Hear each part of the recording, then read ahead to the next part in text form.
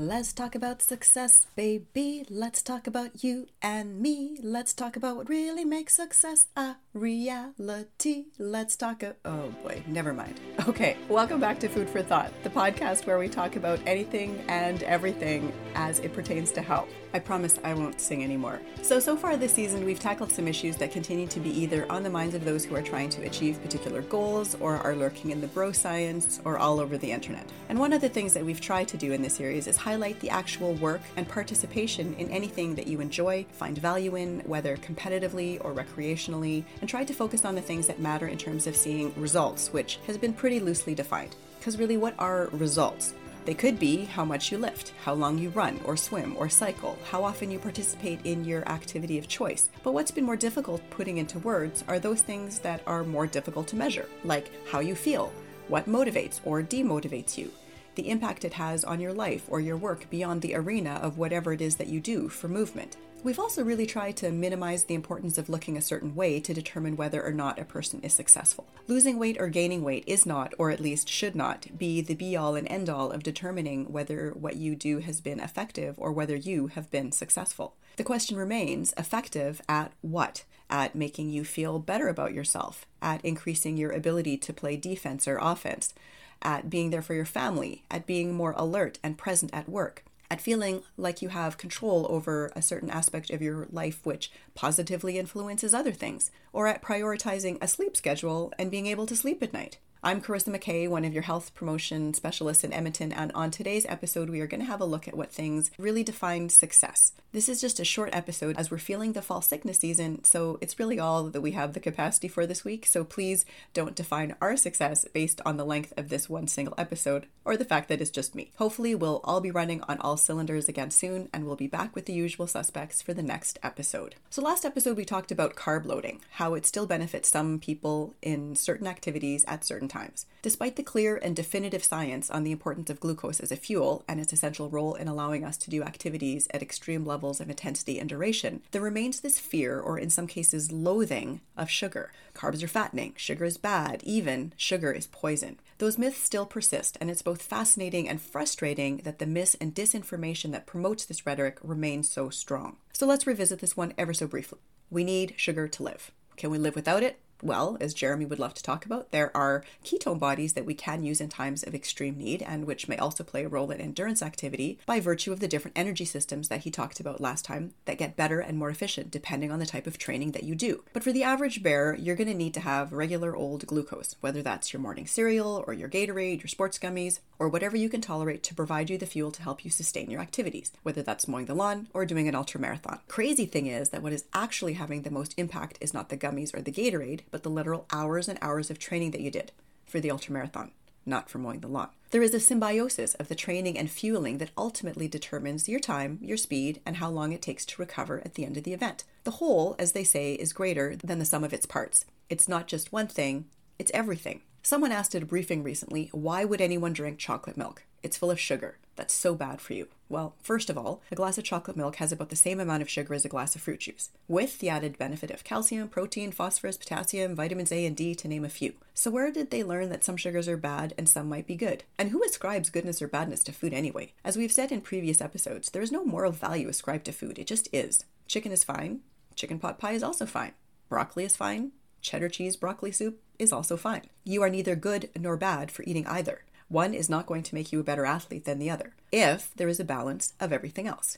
You may not want to have the chicken pot pie and the broccoli cheese soup in the same meal, but if you did, nothing inherently bad is going to happen. How is this meal any less virtuous than chicken, rice, and broccoli? It isn't. It just probably tastes better, and yes, will have significantly more calories and fat, but that fat will make the absorption of the fat-soluble vitamins increase, it will make the food taste better, and the calories, for anyone who has a hard time eating enough to build and sustain muscle, that's going to help to feed the fire of that metabolic engine. Muscle takes energy to maintain itself, so concentrating calories can be very helpful to those whose metabolisms are like hamsters on treadmills. The irony is that for as hard as some work to maintain that hard-fought and earned lean muscle, others have to work as hard to keep the fluff at bay. While what the media shows us is all six packs and rippling pecs and biceps, the reality is that genetics, age, the amount of time you have to dedicate to working out, and myriad other variables all factor into whether that aesthetic is maintainable or even achievable. The real question is whether that look makes you any better at your sport. The answer is absolutely not. Take a look at any women's rugby team. They might never make it into the Sports Illustrated swimsuit edition, though that's a topic for a whole other episode and makes me quite disgusted actually, but I guarantee they could just as likely pick you up and snap you in half as look at you. Or how about any offensive linemen? Not exactly the vision of athleticism, and yet they often have faster feet and more power per square inch than a typical bodybuilder, because one is all about form and the other all about function. Serena Williams was virtually unstoppable and did not conform to the typical female tennis player stereotype. While there are obvious advantages to being tiny if you're a diver or a jockey, that is no longer the norm for many other sports. Mary Lou Retton and Simone Biles shattered the image of a gymnast. Look at many baseball players and you would wonder if they've ever even seen the inside of a gym. Because what you look like on the outside often has very little to do with how you do on the court, on the pitch, on the field, or in the arena. But there are still coaches who fat and body shame. But hopefully they, like the other dinosaurs in many other areas of our lives, are hopefully on their way out. Success is ultimately determined by smart training, solid effort, consistency in the gym and in the kitchen, and commitment to sleeping, finding balance, maintaining joy, and not compromising in what it is that you want to achieve.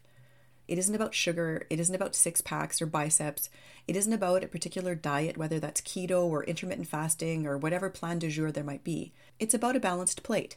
Enough of those so-called macros, fat, protein, and carbohydrate, to allow you to do what you need to do, restore and rebuild, and everything else that goes on at a cellular level without obsessing about whether chocolate milk is good or bad. Should a person choose more whole foods, fruits and vegetables and whole grains than processed things that come in packages with crazy long unpronounceable names? Sure. But should you avoid all things processed in the name of performance and success?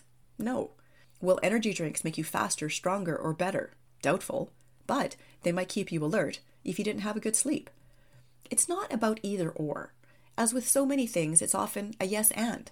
Can you have chocolate milk? Yes. And you should try to be consistent with your workouts. Is protein good for you? Yes. And you should try to ensure that you space it out over the day and not exceed 30 grams per meal or snack. Is lifting weights good for you? Yes. And you should aim for regular cardio and stretching as well. Performance and success are not single, finite things. Depending on the day, your mood, your stress level, other things going on in your life, your performance in your chosen activity could be all over the map from one day to the next.